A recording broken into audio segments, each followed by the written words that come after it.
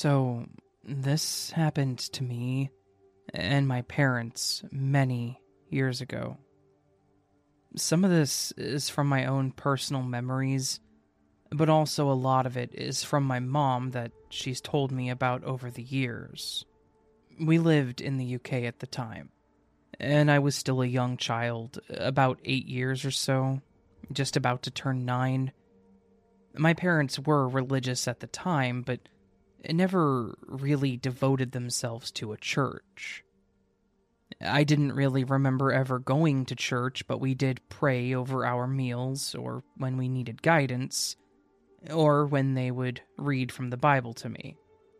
Which I think is why they were so lured in at the time, as they didn't have a church they belonged to, so they didn't have anything really holding them back. We had a knock on the door, and I remember answering it with my mom, and there was a little old lady there with a basket of stuff. She started talking to my mom about if they were religious, or if they needed a home, and things like that. Then, my dad came over, and they were all talking. I remembered they invited her in, and she gave them pamphlets and gave me a small goodie bag that had a folded-up coloring page of a stained glass window with some kind of scripture under it, a few crayons, and a single piece of chocolate. They seemed to talk for a while because I remembered they were actually making dinner when this lady showed up, and I ate alone at the dinner table while they talked. When she finally left, my parents talked for a while about it, and finally decided that they would try going there that Sunday to see how they liked it. That Sunday, my mom and I wore our best dress, and my dad his fancy blue and silver-collared dress shirt and tie, and we headed out. And the church actually appeared to be an old apartment complex that was bought out and turned into a live-in church. There was the main auditorium, or chapel thing, with a few staff rooms on the side, as well as a couple of public bathrooms. Then, and I'm going off our memory here, there was a nursery for infants and toddlers, one for kids ages 4 to 8, one for 9 through 12, and anyone 13 and up joined the adults in the main service. There was a reason for this that I'll explain later on, though. So I was put in what they called the kids' jam, while my parents went to the main service. Also, my mom explained that when we first arrived, since we were new, they immediately asked us who they were recommended by. She remembered this because it's normal for churches to get new members from anywhere without being invited. However, and she didn't think about this until later on, there were no walk-ins.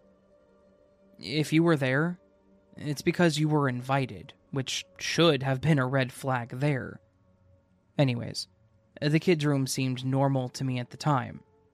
It was colorful and had a few toys, but they were labeled boys and girls. The girls' toys consisted of baby dolls and kitchen cooking stuff, whereas the boys had a workbench, toolkit, and building blocks. We got to play for a while, but then we all had to gather while the adults read scripture to us. Apparently, my parents were both very happy with the service, and she said everyone was warm and welcoming, which was different from other new churches they had been to, where they were usually looked at funny for being new. So we ended up returning that next Sunday as well. My mom said they got several calls throughout the week, but they didn't seem like they were pressuring them, just more so checking in on how they felt about the service, how their week was going, things like that, which also turned them on to the idea of this place. So, when we did return, she said they were greeted by the pastor himself and his wife, asking them to join their congregation, which involved moving in there. Every floor above the first was still apartments for the most part, where other members lived and the rent itself was practically free. as long as they donated to the church, which there wasn't a specific amount disclosed at the time, and they devoted their lives to them. My parents didn't see anything wrong with this, due to them struggling with the home they had at the time being costly, and they thought, how bad could it be? Living there, rent-free, making donations, attending every Sunday, and being able to save money, then if they felt like leaving, they could. Once they'd saved enough money so they could start making arrangements to move. Things started moving pretty fast from then on. I remembered when we got settled in, we had a few people come visit us, and we were told some of the stuff that we brought we wouldn't be able to keep as it wasn't part of their vision. Like my mom and I, we weren't allowed to wear pants or shorts, so those all had to be thrown out. Only skirts or dresses. Men were allowed pants and shorts, but only on special occasions. Any toy that was not part of their vision or part of a woman's life, I was not allowed to have, which included my Barbie car and fake makeup kits.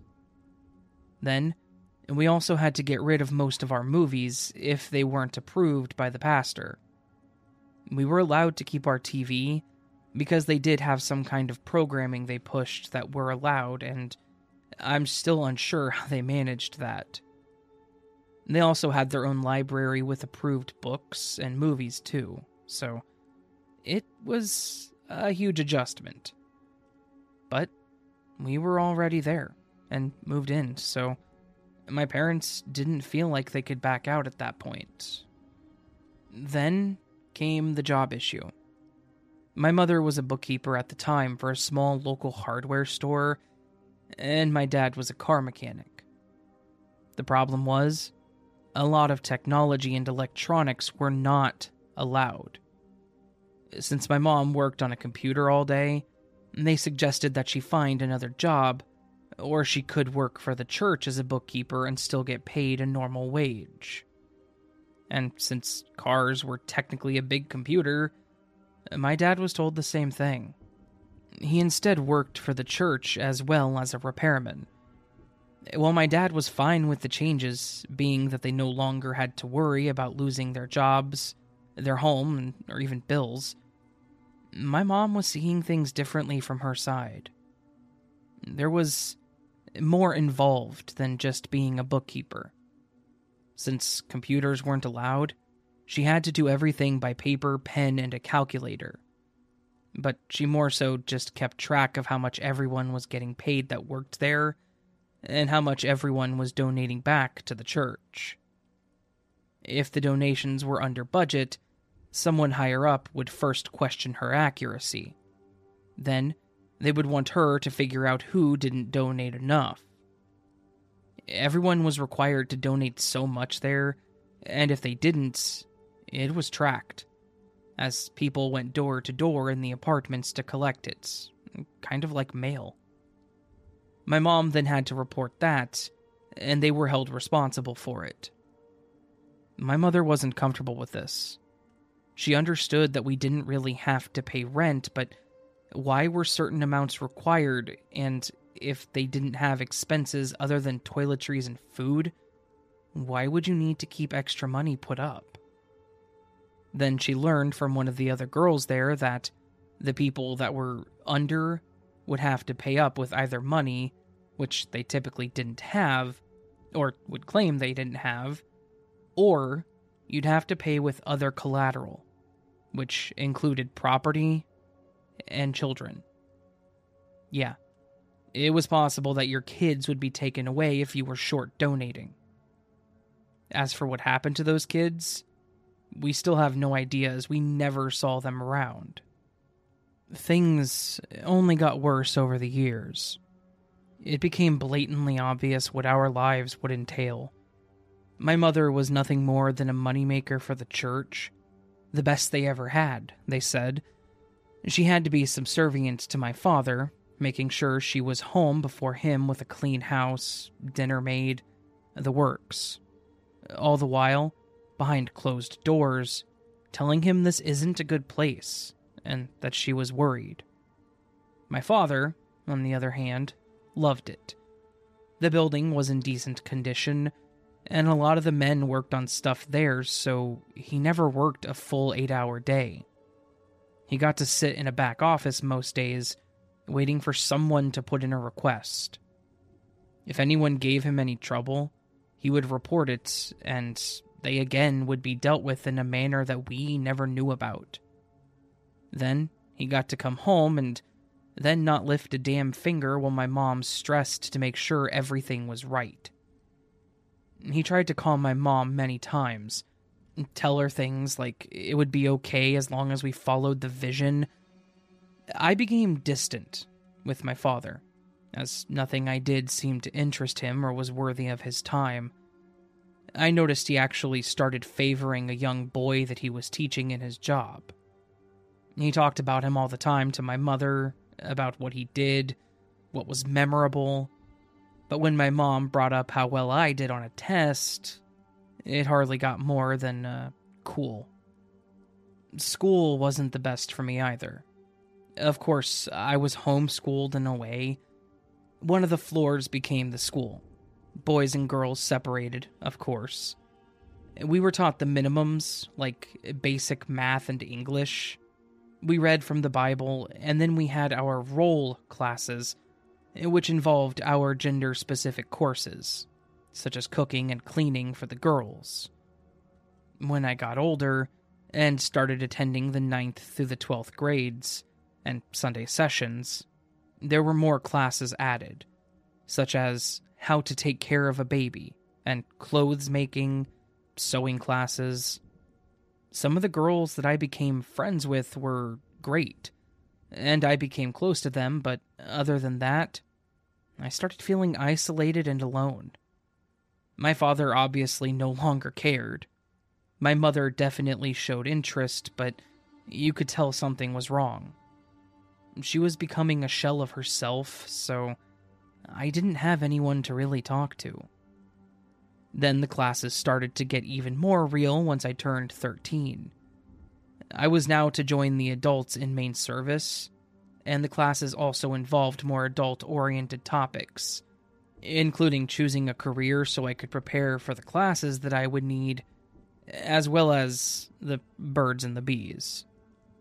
Since I'd been there at a young age, it wasn't really something that I heard or talked about with anyone, so to hear this the first time in class was awkward for me.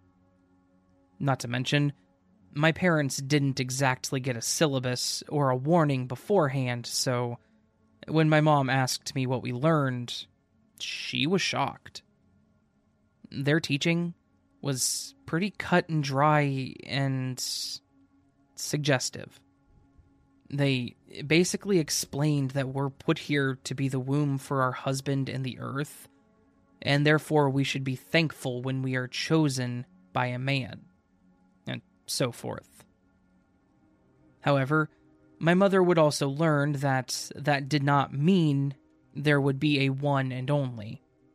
While the members were devoted to one man or woman, the pastor was devoted to any woman he wanted. And the last that she knew of, he had 9 wives at the time. And if he chose you, then you would now be devoted to him and your husband gets a chance at another wife. Not only did my mom work with several of his wives, she was also invited to be his 10th. She ended up telling my dad about this, and his only response was pretty much, do as you're told, I can find someone else. I know this broke my mom's heart as well, knowing that he didn't even want to fight for her, but she didn't want to become just another number either. At this point, my mother was already trying to find a way out, but it really cemented in her when I joined the first adult service. They always announced to the young boys and girls that are joining, but the looks and conversations with me at that point became weird.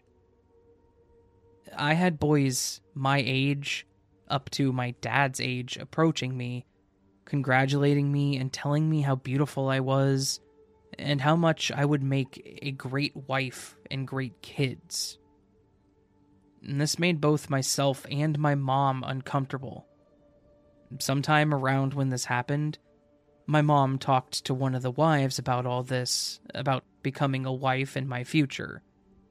She said she needed more time to think about it, and the wife said that that was fine, because we had to have a ceremony anyways for the marriage and the coming of age. So, she was told she had about a week to think it over. But it was also heavily hinted at that she did not have a choice. So my mom asked about the coming of age ceremony. She explained to her that it basically was for the girls that have turned 13, which was their legal age, the church's. And this meant that they needed to become a submissive wife, and that included having children.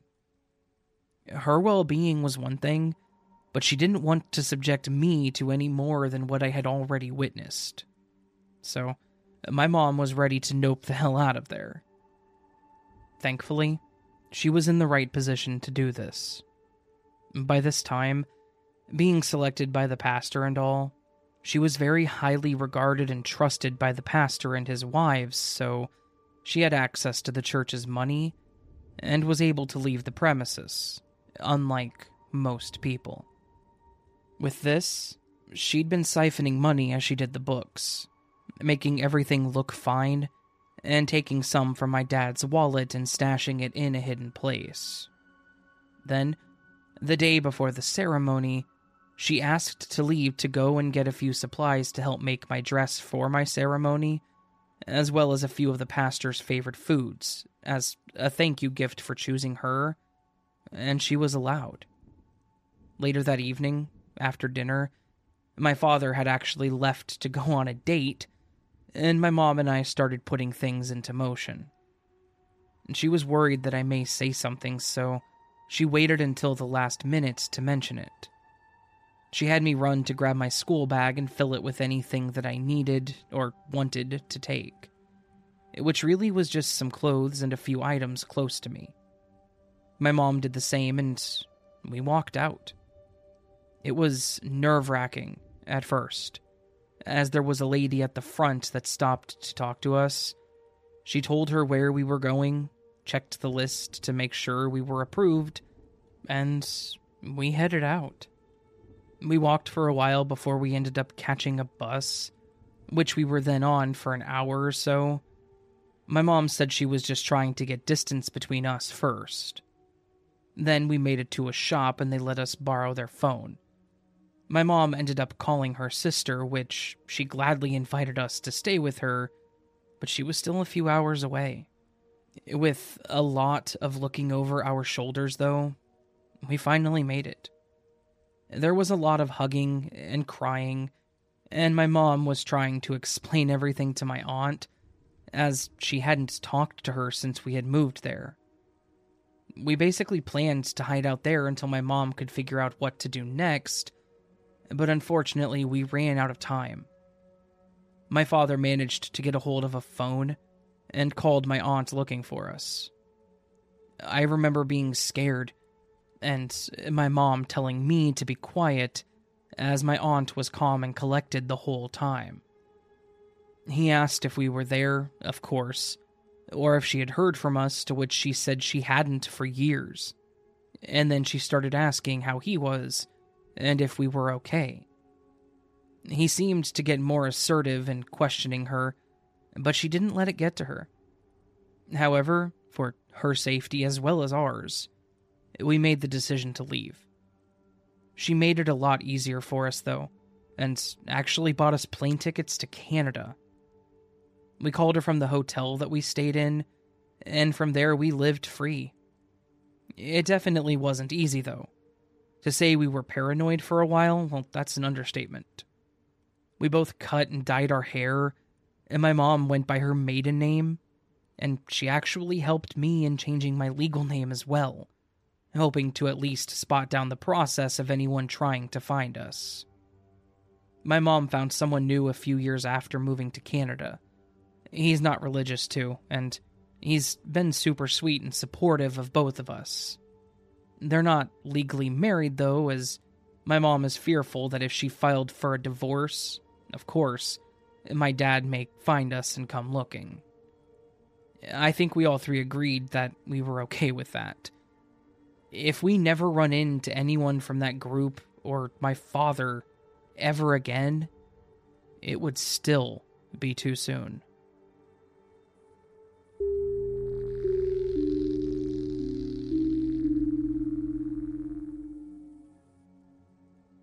And this true story is about my first encounter with a shadow entity that haunted me for several years in my childhood home.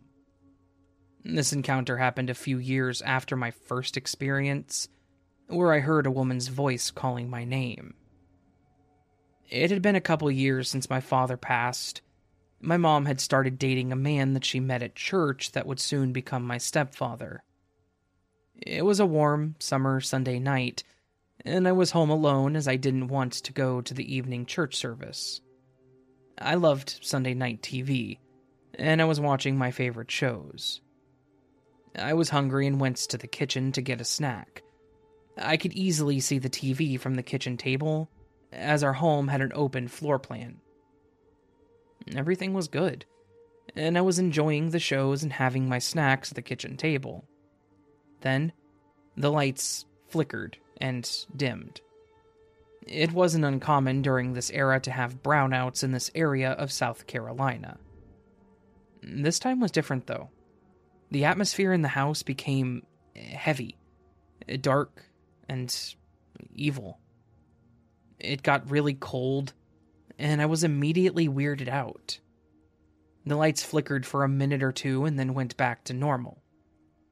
Okay, weird. And I did feel uneasy.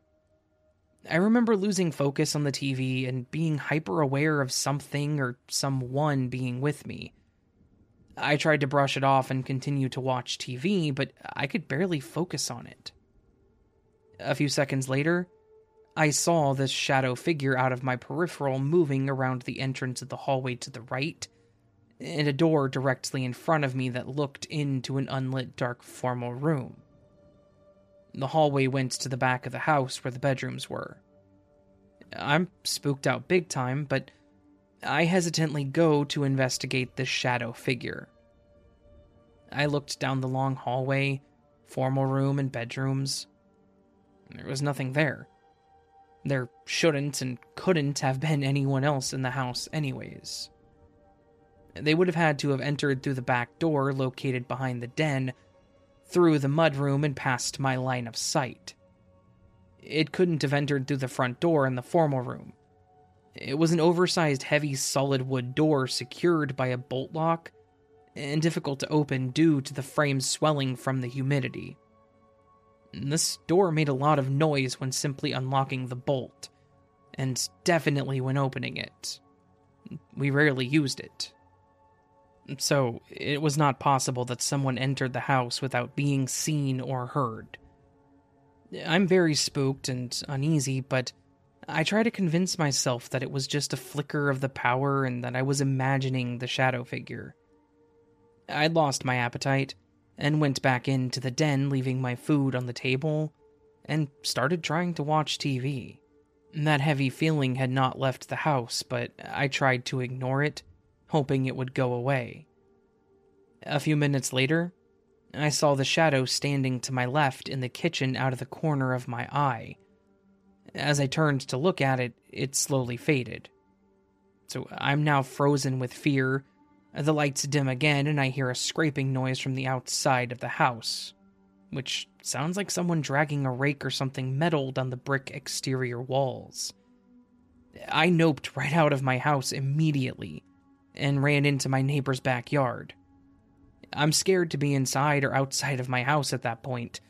I'm terrified more than I ever have been in my entire life. I don't feel safe in the neighbor's yard either, but I'm a few 100 feet away from my house. My neighbors aren't home and their house is completely dark. From where I'm standing, I can see into the den through the large picture window.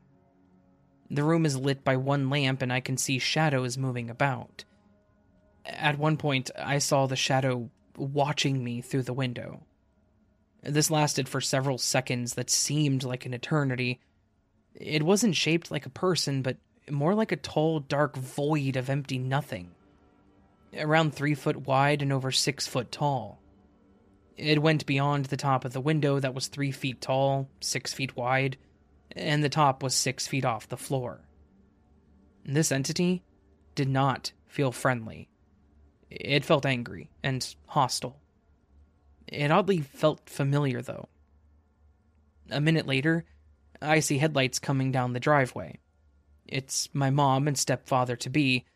A sense of relief came over me and that heavy feeling dissipated. Almost immediately, the shadow disappeared and everything went back to normal. My mom sees me in the neighbor's yard and is immediately upset that I'm outside. I incoherently try to offer up some kind of an explanation, but I'm rambling gibberish. My mom, being short-tempered, says, "Just get your butt inside, there's nothing in there." I hesitantly did as I was told. When we got inside, she was not happy about the kitchen being a complete mess. My food was scattered all around the table and the floor. I didn't do that. I usually cleaned up after myself. I had no explanation and had given up on trying to explain what happened. I knew it would sound unbelievable anyways. I have no real explanation for this experience, even after decades of research into the paranormal. Perhaps it was my father's spirit, angry about the presence of another man in the house that he built, or when my friends and I found a Ouija board in the closet and asked it a couple of questions. That's another story for later. The visitor or something similar would return again soon. The scraping noises would also return a few more times over the years. It's really great to tell these events after all these years, so thanks to all those that are interested.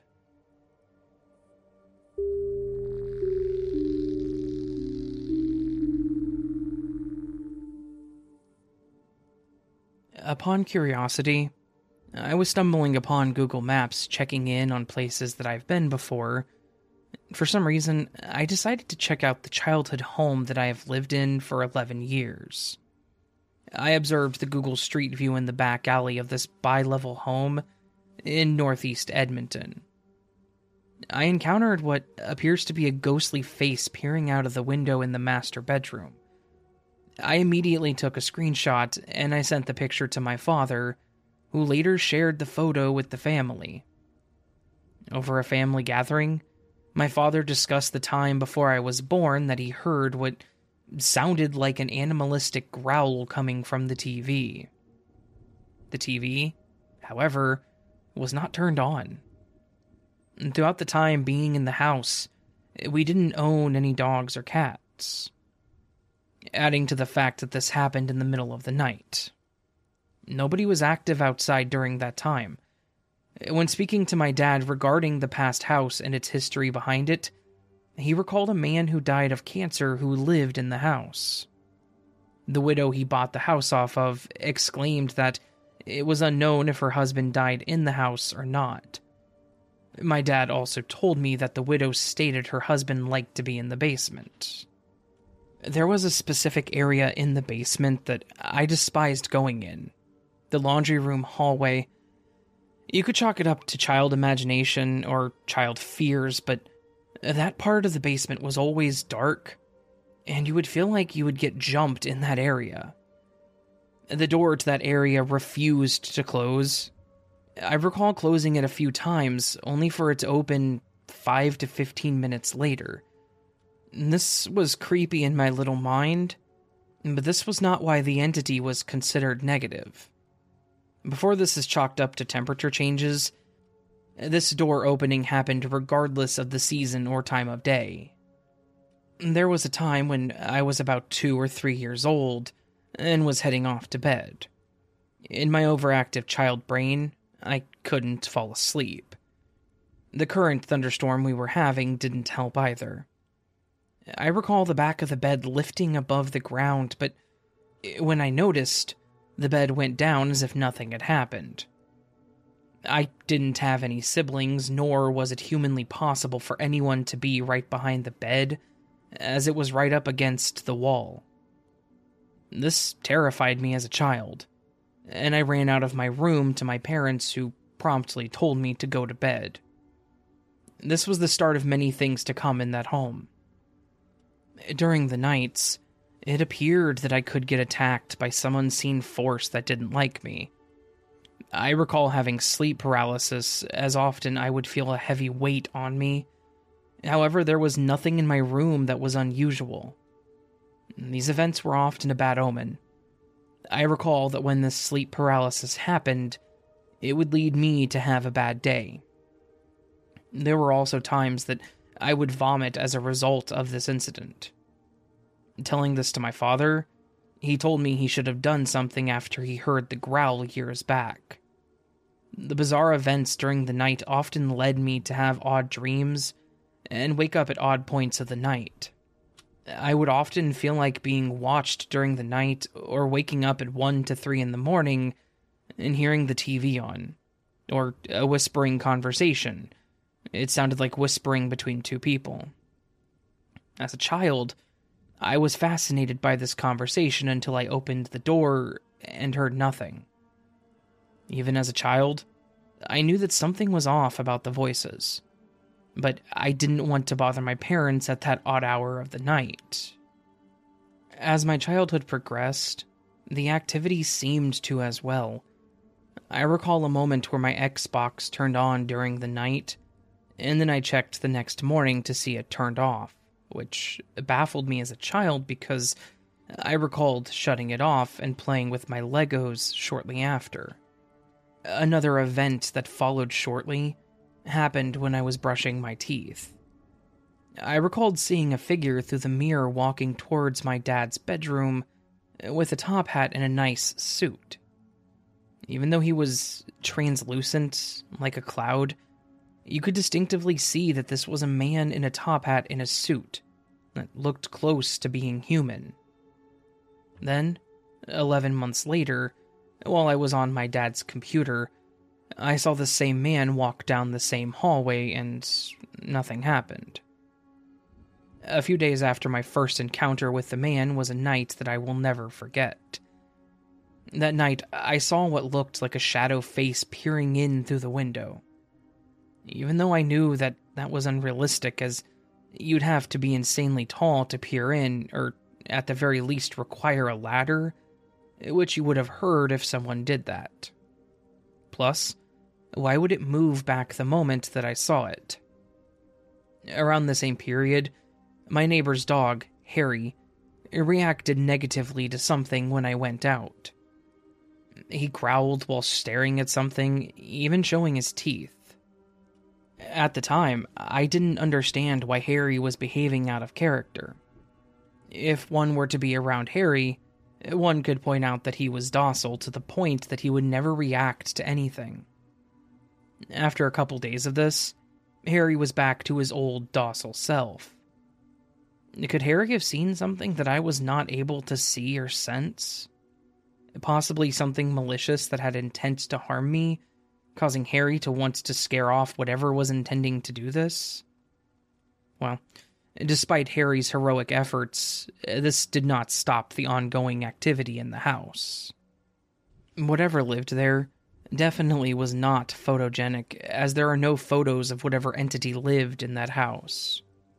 I recall hearing the door to the first floor opening on its own while watching Avatar: The Last Airbender on TV. Observing the door open on its own in such a manner that it appeared as if someone was wanting to sneak out, I went to the area where the door opened, realizing it was unusually cold, like easily a few degrees colder than the room that I had just stepped out from.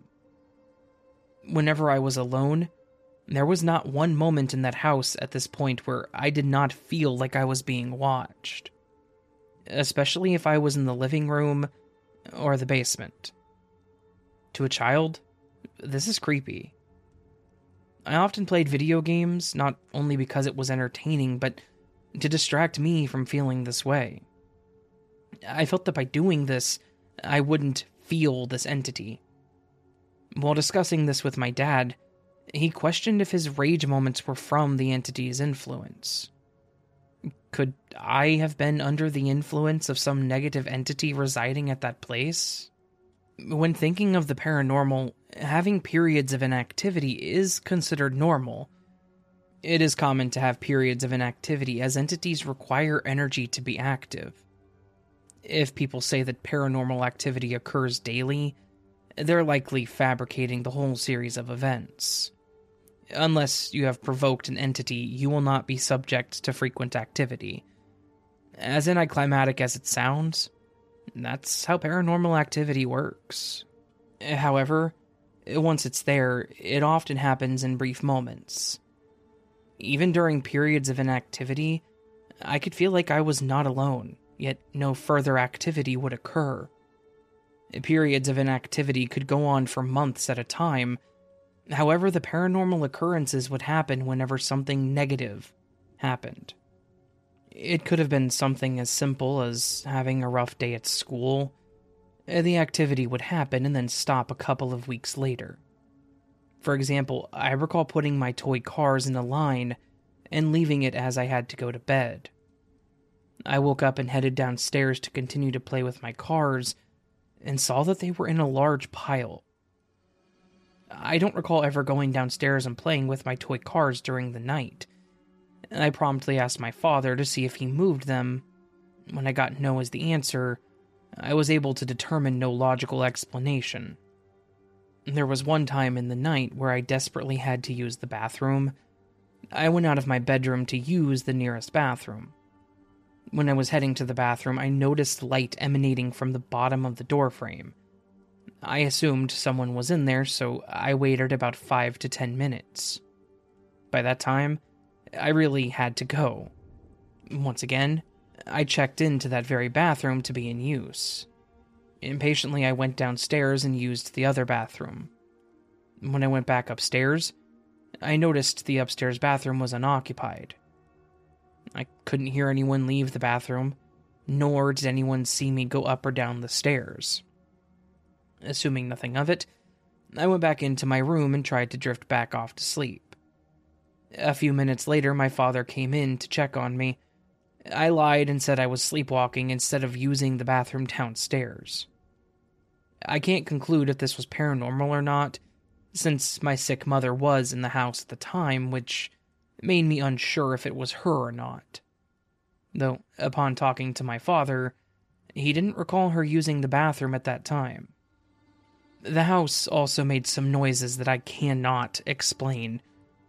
I've been in other homes, and I've spent the night there with my family, and I didn't hear any noises from the pipes. Both older and newer homes did not replicate the same noise, or have any noise per se, which baffled me. The noises sounded like banging on hollow pipes, or something metallic. Now I'm well aware that this could be something with the house, and I would agree. You can't conclude something as paranormal as that type of hollow metal banging. I only bring it up because it only happened in this house, and not the other houses that I've been in before. For now, I'll call this normal house noise, unless I get further evidence regarding what the noises were. The banging, oddly enough, only happened when the heater or conditioner was inactive, and occasionally sounded like someone was moving in the pipes. However, these pipes were so narrow that nobody could ever fit in them. I always chalked it up to normal house noise as that was the only logical explanation behind it. Maybe it was indeed normal house noises, or maybe it was paranormal. Eventually, I moved out of that house. Since I moved, almost 9 years ago, it's gone through quite a few occupants. The changes in the occupants piqued my curiosity as I wondered if the occupants before encountered anything paranormal. I don't believe that I should be bothering the current owners with frivolous requests and questions. However, if I notice any social media post regarding that house and its haunted activities, I will gladly share my story with whomever posts it. Perhaps Edmonton could be more haunted than we realize. I can confirm that whatever was in that house has definitely sparked my interest in the paranormal.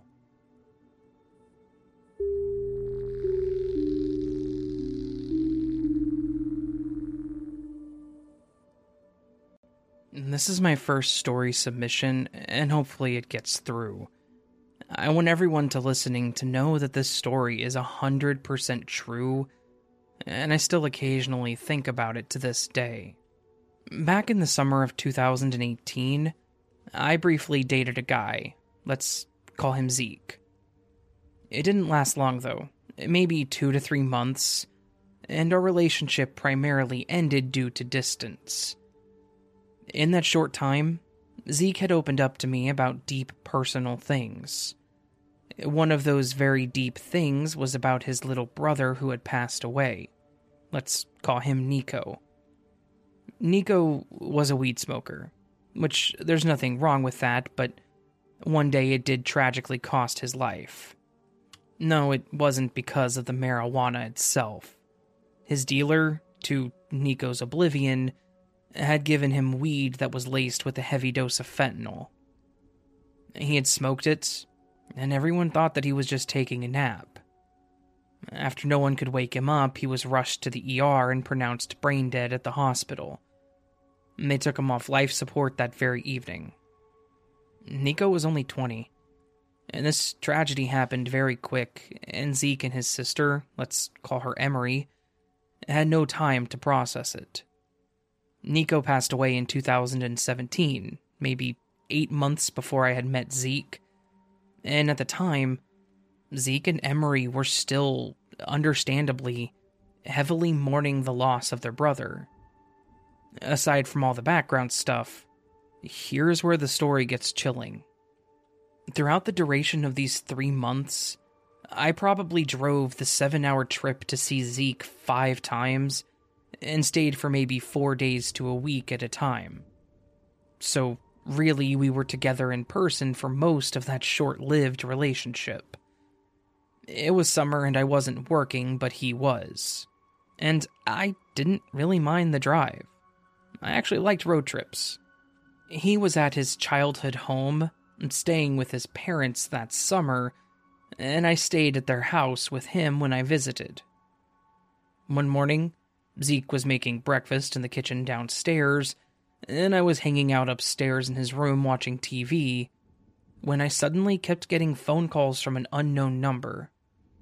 I brushed it off as a crazy scammer, but after multiple calls, I decided to answer on what was probably the 5th call. I hesitantly sighed and said, "Hello?" A muffled young male voice responded, "Hi." I responded, "Who is this?" Muffled, he responded, "Is this Dana?"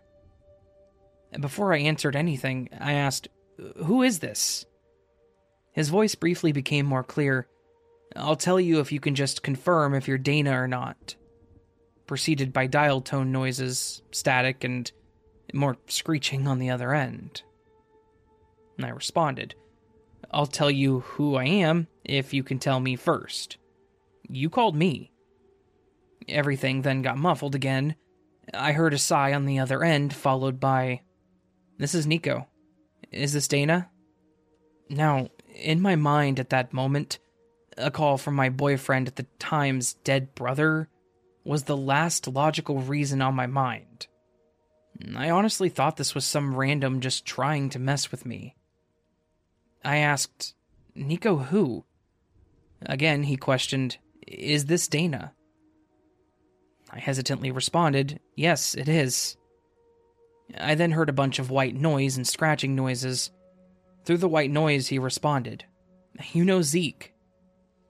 I paused for what must have been 15 seconds. "You might have the wrong person." Which was kind of a stupid statement considering he knew my name, but I was nervous and I don't like random calls from restricted numbers. His voice echoed back, "I definitely don't." I nicely responded but firmly questioned, "Yes, I do know Zeke. How do you actually know him?" The voice, still heavily muffled, said, "He's my brother." And that's when it hit me. My heart sunk and I could feel my body go pale. My palms began sweating, and in my racing mind, all I could think of was, could it be? I took a deep breath and calmly said, "Nico, Zeke's only brother passed away last year." His voice echoed and I heard another loud screech. Yes, I did. "Just tell him that I miss him. I made it up safely." I said, "Whoever this isn't funny. It's messed up." He laughed in a warm, friendly way and said, "Red ball, closet." Before I could respond again, the line went silent and he hung up. I felt a bit intrusive with what I did next, but I had to know.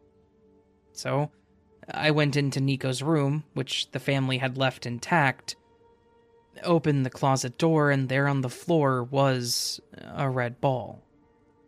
My racing thoughts were confirmed, and I felt a bit dizzy after that. After Zeke was done making breakfast, I asked him if he could show me some old videos of Nico before actually telling him what had happened. And I told him that it was just out of curiosity because I never got to meet him. Zeke smiled and was more than glad to show me some videos. Well, during the first video, the next thing was officially confirmed. Nico's voice in that video was the exact same as the voice on the phone. I am 100% positive that I had a phone conversation with Zeke's dead brother. The red ball was just too much, and the voice, it was his voice. It turns out that I did meet Nico, just from the other side.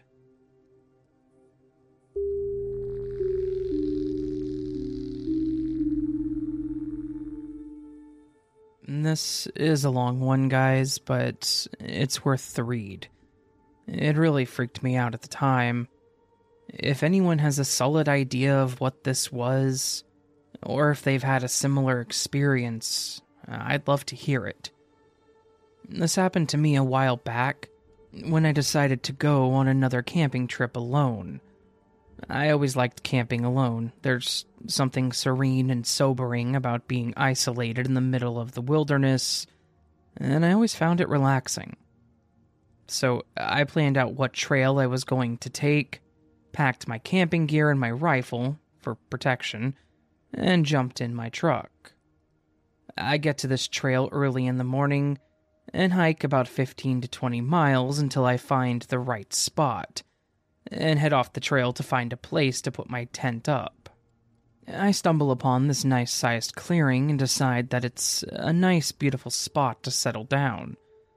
I'm exhausted at this point, but I set up the tent at the southernmost edge of the clearing, next to the tree line, and I manage to get a fire going. I roast some weenies and start to hear a sound in the distance underneath all the forest noises.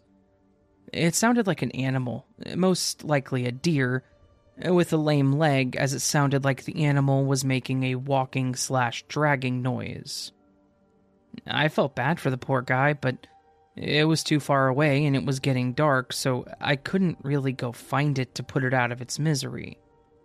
I think nothing of it after that, and go about eating my food. After I eat, I douse the fire and crawl into my tent and insert myself into my sleeping bag. I decide that, even in my exhausted and relaxed state, I can't go to sleep. So I pull out a book that I brought with me and start to read by the light of my lamp. Hours go by and I hear that sound again, this time closer, right at the opposite side of the clearing. Surprised, I put my book down and listen to this animal drag across the clearing towards my tent. It's really loud at this point, and it now sounds like the hooves are all being heavily planted, with the dragging noise following seconds after, like the deer is dragging something along. It makes it to about what I assume is the middle of the clearing, and stops. And I hear nothing. No breathing. Not a sound from this animal. I unzip the tent and look into the clearing. There's nothing but trees and darkness. What the hell? Unnerved at this point, I zip the tent back up, and I sit there listening for the other noises. Nothing. Just the crickets and the breeze.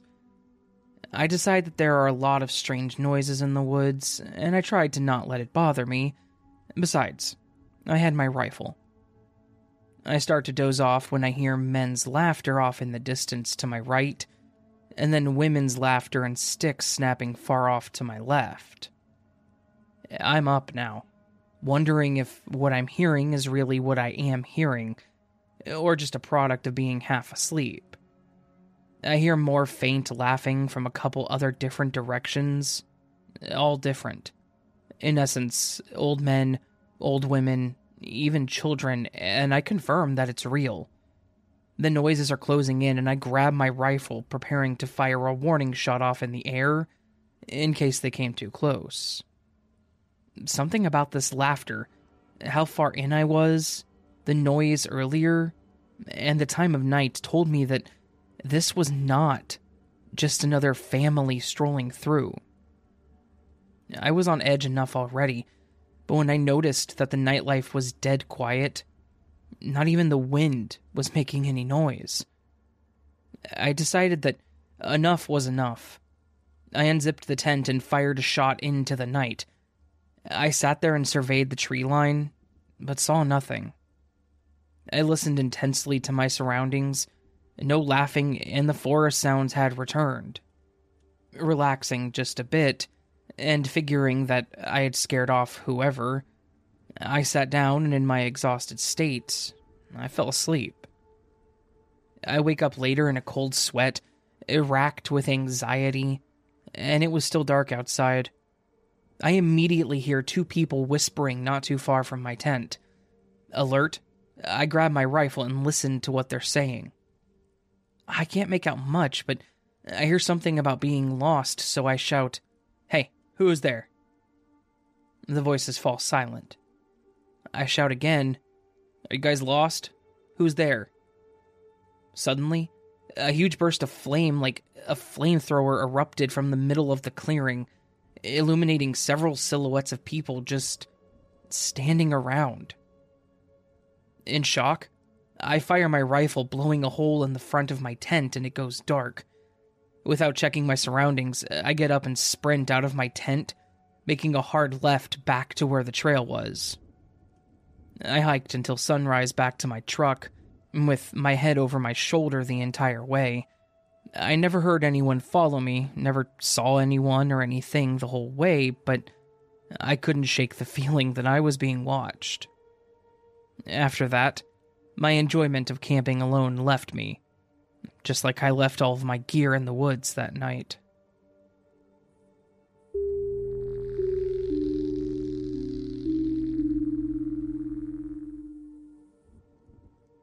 This is a true story. I had to scroll all the way back through Facebook to 2010. I remember there were some pics from that evening, so I could find the date that this happened. So it was the 13th of April 2010. I used to work on Berwick Street, Soho, in a super cute little gift shop. Unfortunately, it closed down a few years ago, but it was such a cool place to work, and loads of celebrities used to pop in. That's another story. Most of my friends at the time lived or worked in the area, so there was usually something fun going on after I finished my shift, which was normally 7 p.m. One evening, 3 of my friends were in town, and we ended up heading to the Courthouse London for dinner. If you walk down Canopy Street towards Liberty London, the courthouse is just at the bottom, over the road. It's a pretty swish hotel with a bar and a restaurant, but it used to be a magistrate's court.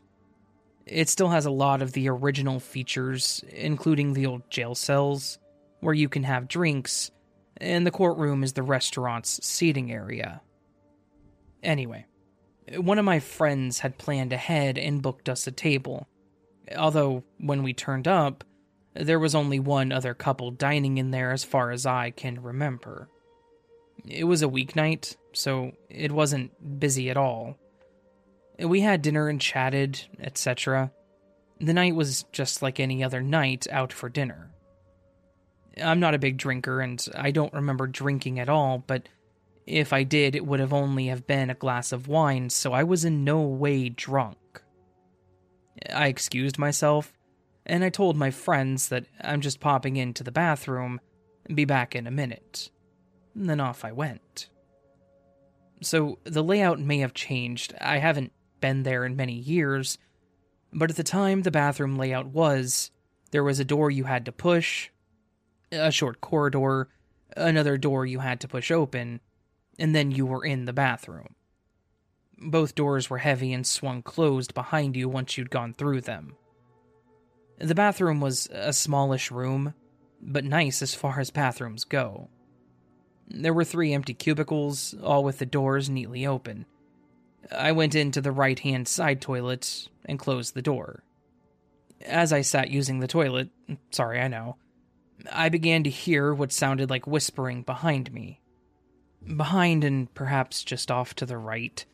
It made me turn around, but I just thought to myself it must be something coming from the room next door. The whispering continued, but I couldn't really make out what was being said. Surprisingly, I was chill and didn't think anything of it. It was just someone in the room next door, right? The next thing was knock, knock, knock. 3 pretty loud knocks rapped on my toilet door. Now, in my confused mind, I thought one of my friends must have come into the bathroom and decided to knock on my door for some strange reason. I was finished using the toilet and I opened the door, expecting to see my friend, or someone, but there was no one there. The room was completely empty with all the cubicles just as they were when I entered, with the doors still open. There was absolutely nobody in the room with me. Plus, if someone had come in, knocked on my door, and then ran out again, I would have heard the door and footsteps. But there was nothing, just silence. And why would someone do that anyways? The hotel is pretty fancy. They wouldn't just let people run amok in it. So, at this point, I was puzzled, but still surprisingly chill. I think my mind just went to a rational place at the time. But the whispering?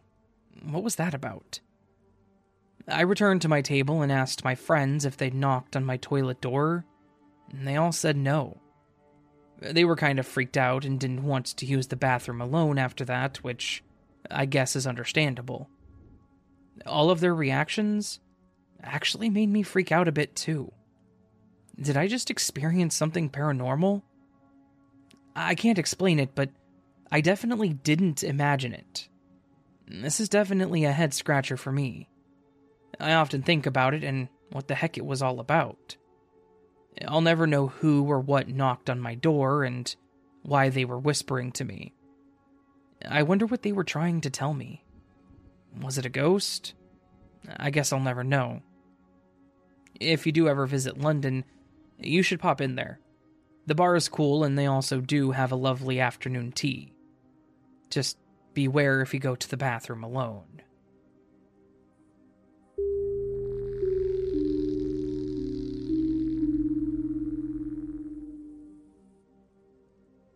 I have a paranormal experience that I would like to share.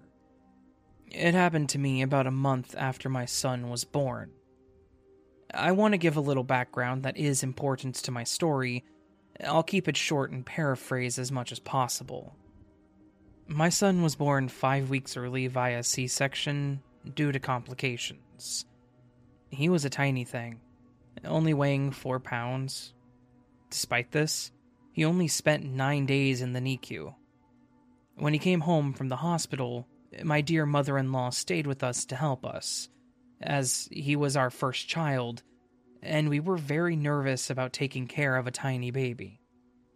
My mother-in-law had experience with premature babies, since my husband, her first baby, was also born 5 or 6 weeks early and was a tiny baby too.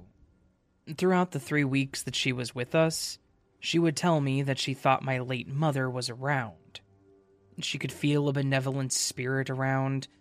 My mother passed when I was 14 years old, so it was possible.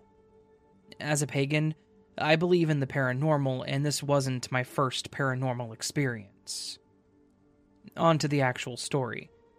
After my mother-in-law left, I was pretty well left alone as my husband had gone back to work a week earlier. I was left to navigate parenthood with a tiny baby, all on my own. My son had long fingernails and was always scratching his face. I would put the baby mittens on his tiny hands, only to have them fall off every time he moved because they were just too big for his teeny tiny hands. I decided that I needed to get some baby nail clippers, so I went to the store and bought a baby nail care set that had not just nail clippers, but also had a nail file and some baby mittens, which miraculously fit his teeny tiny baby hands and actually stayed on even when he moved them. Sorry if I'm losing you, but all this is important to the actual experience, which I promise is coming up. So, for a week, I had the little mittens on his hands so he wouldn't scratch his face. I was scared to clip his nails because his hands were just so tiny. One day after bathing him and getting him dressed, I went to grab the little mittens to put on his hand, and one was missing. I looked all over the house for it, and I couldn't find it. I was way too tired to worry about it due to lack of sleep from being a new parent, so I didn't tear the house apart or anything like that. I'm one of those people who believes that missing things will show up when you forget you're looking for it. And they always seem to for me. That night, after feeding my son, putting him down in his bassinet to sleep, I laid down on the couch and I went to sleep as well. I had a dream that started out dark, but then there was this warm light that revealed a person. Usually in dreams, I don't actually see people's faces, but this person's face was very defined. It looked like my mother's. In the dream, she held up what looked like a little white mitten just like the one I lost. And she smiled as she carefully placed the mitten in my hand. Before I knew it, she was gone. I woke up pretty much immediately afterwards and remembered the dream very vividly. I could feel something in the hand that was hanging over the side of the couch. I closed my hand and I felt the item. I realized that it was the little mitten like in my dream, and I threw it across the room because I freaked out a bit. I could hardly believe it. Did my mother actually come to me in a dream and tell me that she found the mitten? After I calmed down a bit, I stood up and walked over and picked it up and looked it over. What I forgot to mention is that I had accidentally spilled something black on the missing mitten a few days before, so after examining the mitten, I realized that it was the one that I had been missing. It had the black spots on it. But just to make sure, I went to the drawer where I had put the other little white mitten, which was still pure white and had nothing black on it, and it was still there. So, apparently, if I were to guess, according to my dream, my mother found the mitten for me and wanted to make sure that it was returned so I could have it to keep my son from hurting his face. I know a lot of you are going to call BS on this, but it 100% happened, and it still freaks me out a bit to this day. This isn't the first paranormal experience that I've had, and it probably won't be the last. If you like this one, I'll be happy to share more stories in the future.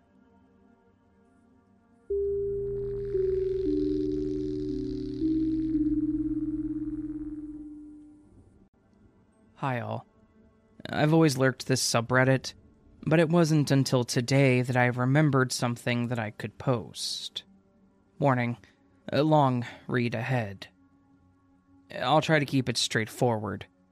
So I dated a girl when I was 19 and she was 17. I've grown up Christian and she did too, but different denominations. She was Pentecostal.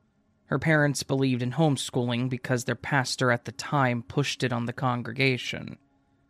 And that was one of many things the pastors pushed that caused more grief in people's lives, than they cared to admit. One day, my ex revealed to me that the pastor's son had touched or assaulted many of the kids in the church, and it was, of course, overlooked and brushed off. She said she believed he did something to her, but she couldn't remember for sure and didn't want to play victim if nothing had in fact happened to her. I understood, and she went on to tell me that she never felt safe at the church, and that she hated her parents for blindly following the leadership of that pastor.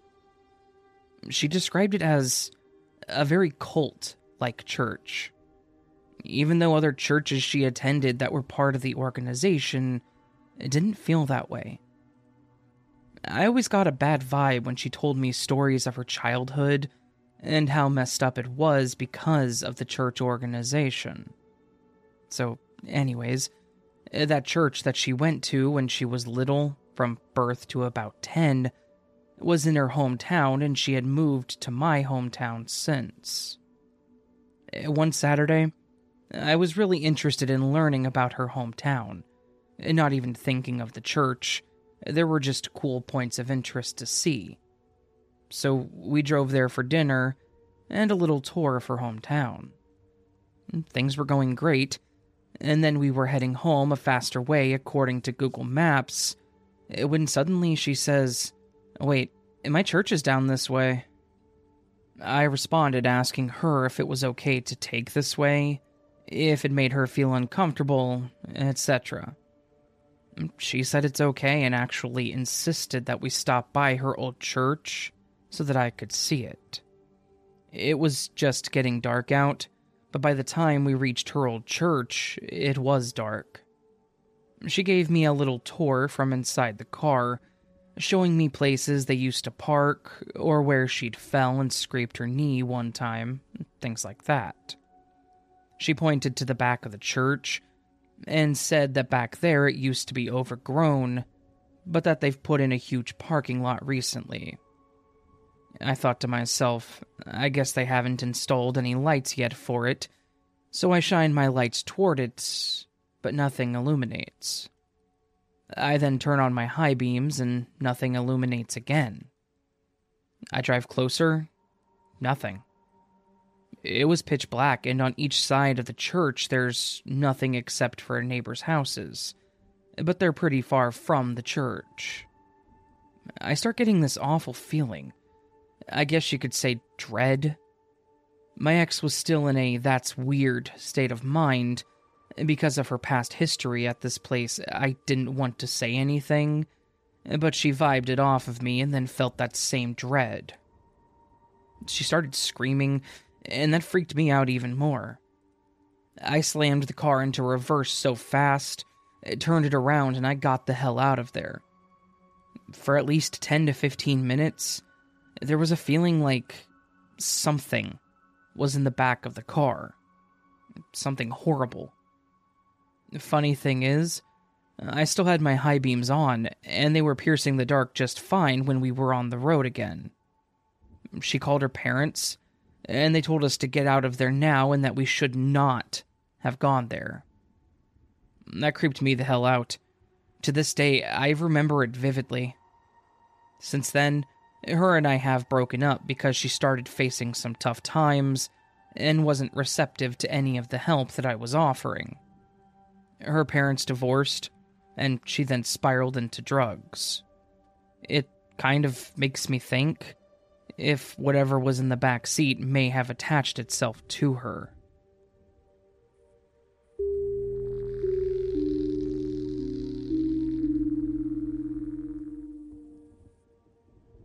When I was 4 or 5, I remember my father telling me this story. There was this gnarly dead tree that was the third tree from the left of one of our gates between the two fields. My dad said that when he was a kid, he and his brother had been out in the woods when they saw a fire in the distance. Being young boys in the early 50s, they went to see what it was. Now, the story he told was that when they came out of one set of woods, they saw a large bonfire near the tree, and what appeared to be 3 women dancing around it. They thought it was a party or some crazy paganism. Now, this next part of the story is hard for me to remember. It went one of a few ways. Either 3 orbs of fire ascended out of the fire and began winding around the tree, or the women turned into orbs and flew around the tree. Or the women just began flying and the orbs were something else that I can't remember.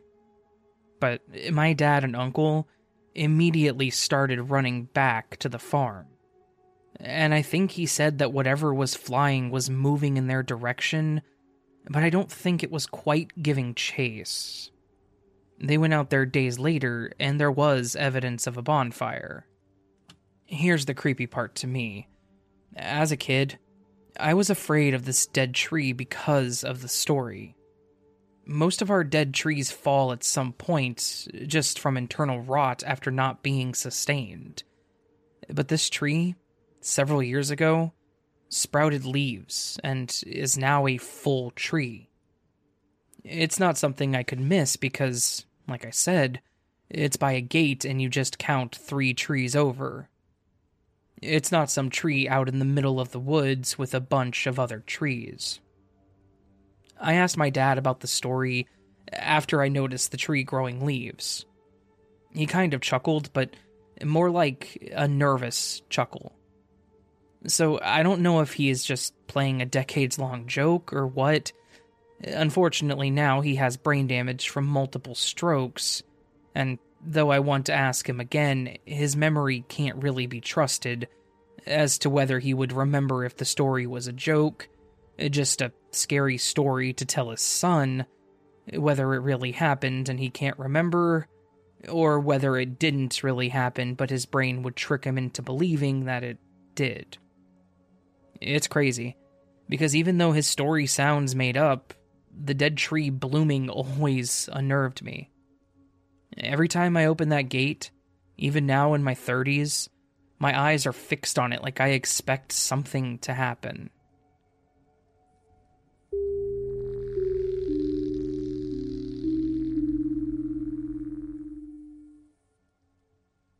To avoid any confusion, I'm non-binary, AFAB, and I'm now 16, and during the event, I was 14.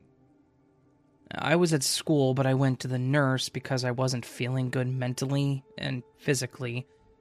They sent me home, so I left school and headed home. I always take the bus home and was craving some energy drinks. Usually I go to the bus stop in front of my school, but since I wanted an energy drink, I went to one a little further. So I buy my drink and wait at the bus stop when a car pulls in. He asks me if I needed a ride. And I of course said no, but he kept pushing it. Like, come on, just get in. I once again say no, while my whole body is shaking. He asked me some other things too, like, where are you from? How old are you? I didn't answer those questions. Right then, the car passed. I just started looking at the other people who were also waiting on the bus to see if they were okay to then see the car just going to another girl who was also waiting at the bus stop. She did the same thing as me. At the end, he drives off and I call my mom to tell her what happened. The call went like this. Me. Hey, Mom. Hey, what's wrong? Some guy just asked me to take a ride, but he's gone now. I just want to talk for a bit because I'm stressing out. Did you check the license plate? Oh, damn it. I forgot to. I'm sorry. I was just so scared, but my bus just arrived, so I'll see you at home. I got home safely, and I'm so glad that I did. Ever since this event, I feel unsafe at all times, except for when I'm home. I think about this often. What could have happened? Maybe he did actually want to bring me home, but I doubt that. To this day, I still think about how I could have been human trafficked, or kidnapped, or maybe even killed, and it'll forever haunt me.